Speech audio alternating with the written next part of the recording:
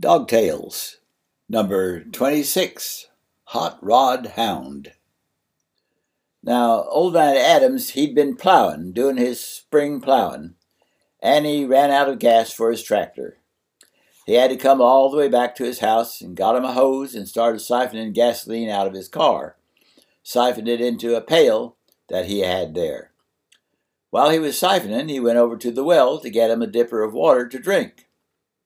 While he was drinking, his old hound come up and started drinking gas from the pail. Old man Adams caught him at it and grabbed the pail, which was only about half full. He was sure enough that his old dog would get sick, but instead, the dog started to run. He ran in circles around the yard. He ran around and around.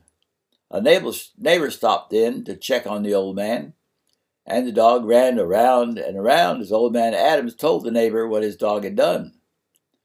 Then the dog stopped and fell over and died. "What happened to your dog, Mr. Adams?" the neighbor asked.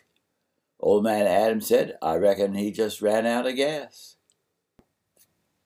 Hot Rod Hound was collected from Sandy Copeland Smith, who got it from her roommate, Susan Adams, who got it from her father in Coal City, West Virginia.